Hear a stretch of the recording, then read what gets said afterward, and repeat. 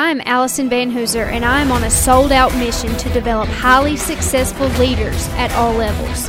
In the 15 years I've been working throughout the food, financial, retail industries, and politics, I have become deeply aware of the powerful effects of leadership. In each episode, you will get strategies and actions you can use immediately in order to change you, your team, and your business. The question is, will you choose to own it? Will you put your stake in the ground and decide to do something with what you've learned today? This is Stake, the Leadership Podcast. Many leaders still believe in the never let them see you sweat mentality. And there are situations where I'd agree, but at other times, it could be a leader's vulnerability that starts the shift toward progress in an organization. I was working with an organization that was trying to build a stronger culture of unity and teamwork. From my observations, the disconnect between leaders and employees in that organization was just big enough that major progress towards their culture goal had been stalled for years. In order for a culture shift to happen in an organization, the heaviest responsibility falls on leaders to be the example of the new expectation. Beth, a key leader on the team, she was unmatched when it came to technical skills, but her people skills were lacking, honestly. The way she interacted with some employees or didn't interact with other employees at all set the example that a unified team was, nice in theory, but wasn't something leadership actually wanted on a daily basis. Some employees said she was one to talk the talk but didn't walk the walk. What we know is that people do what people see. I think John Maxwell has even said that before.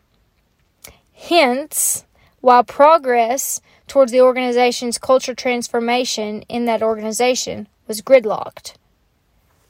The interesting thing is that Beth knew her weakness when it came to interpersonal skills. Typically, it takes a while to get people to actually see their own weaknesses, but Beth told me straight up she was uncomfortable talking to people one-on-one that she didn't know well. And because it would make her so anxious, she avoided going to certain departments in the organization or would only make time for a really quick drop-by to say hello.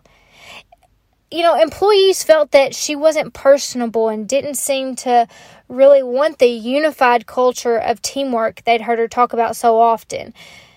And this seems like such a small thing, but in the leader-employee relationship, it's the small things that mean everything.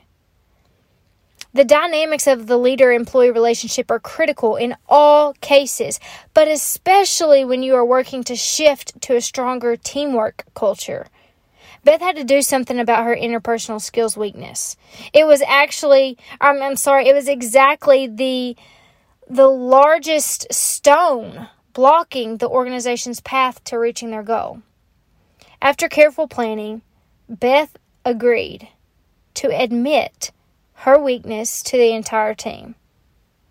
Now, why in the world would she do this? Why would she go in front of her whole team and talk about where she's weak? I'll give you 3 good reasons. Number 1, you are becoming the example for self-awareness. We all have strengths and weaknesses, all of us. Understanding those characteristics is key to individual and team success. And as a leader, try as you might to hide it, it's likely that everyone else already knows your weakness. You admitting your weakness is not news to them, but it is showing them that you're not oblivious. Admitting your weakness validates what they think they've known for a while and shows you actually are self-aware.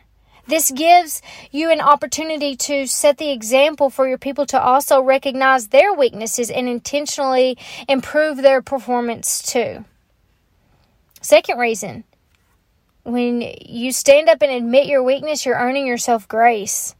People are more likely to extend grace to you when they know you're working to get better at something.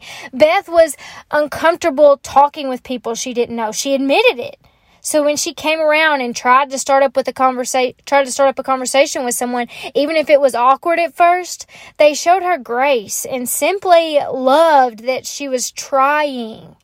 They also struck up good working conversations with Beth when they had the opportunity because they knew that was her area of weakness. They wanted to help.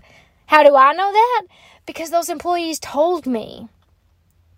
Admitting your weakness may not be easy for you. It's honestly a humbling step to take, but when you're humble, you earn grace. You earn the opportunity to show up in a way that might not be perfect, but people will give you the benefit of the doubt and reward you for trying by giving their respect, their loyalty, and extending grace to you going forward. As things change in your organization, mistakes are going to happen. To continue to make forward progress, showing grace to one another, that's a key part of creating an environment where people feel that they can try and succeed, but they can also try and fail up.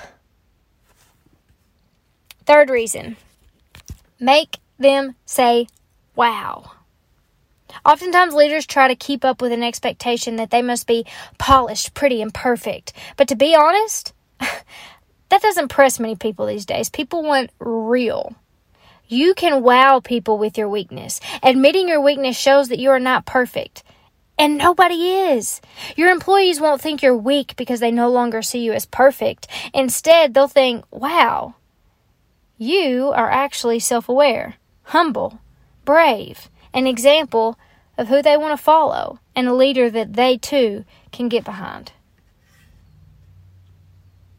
You know, just as I expected, after that tough conversation on Beth's part, progress really began to pick up in the organization. It's true.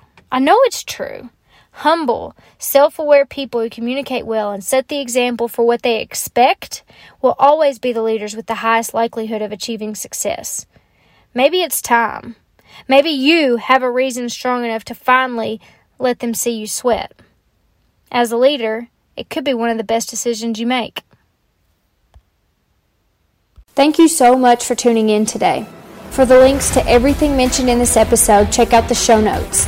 And if you'd like more practical, tactical leadership development content, go to www.vanhooser.com for my weekly blog and all the links to my social media channels. And if it makes sense to start improving the leadership skills of your managers and supervisors, let's talk about training options for your team.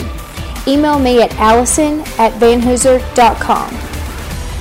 Leaders, make the choice today to put your stake in the ground and own your leadership success. This is Stake, the Leadership Podcast.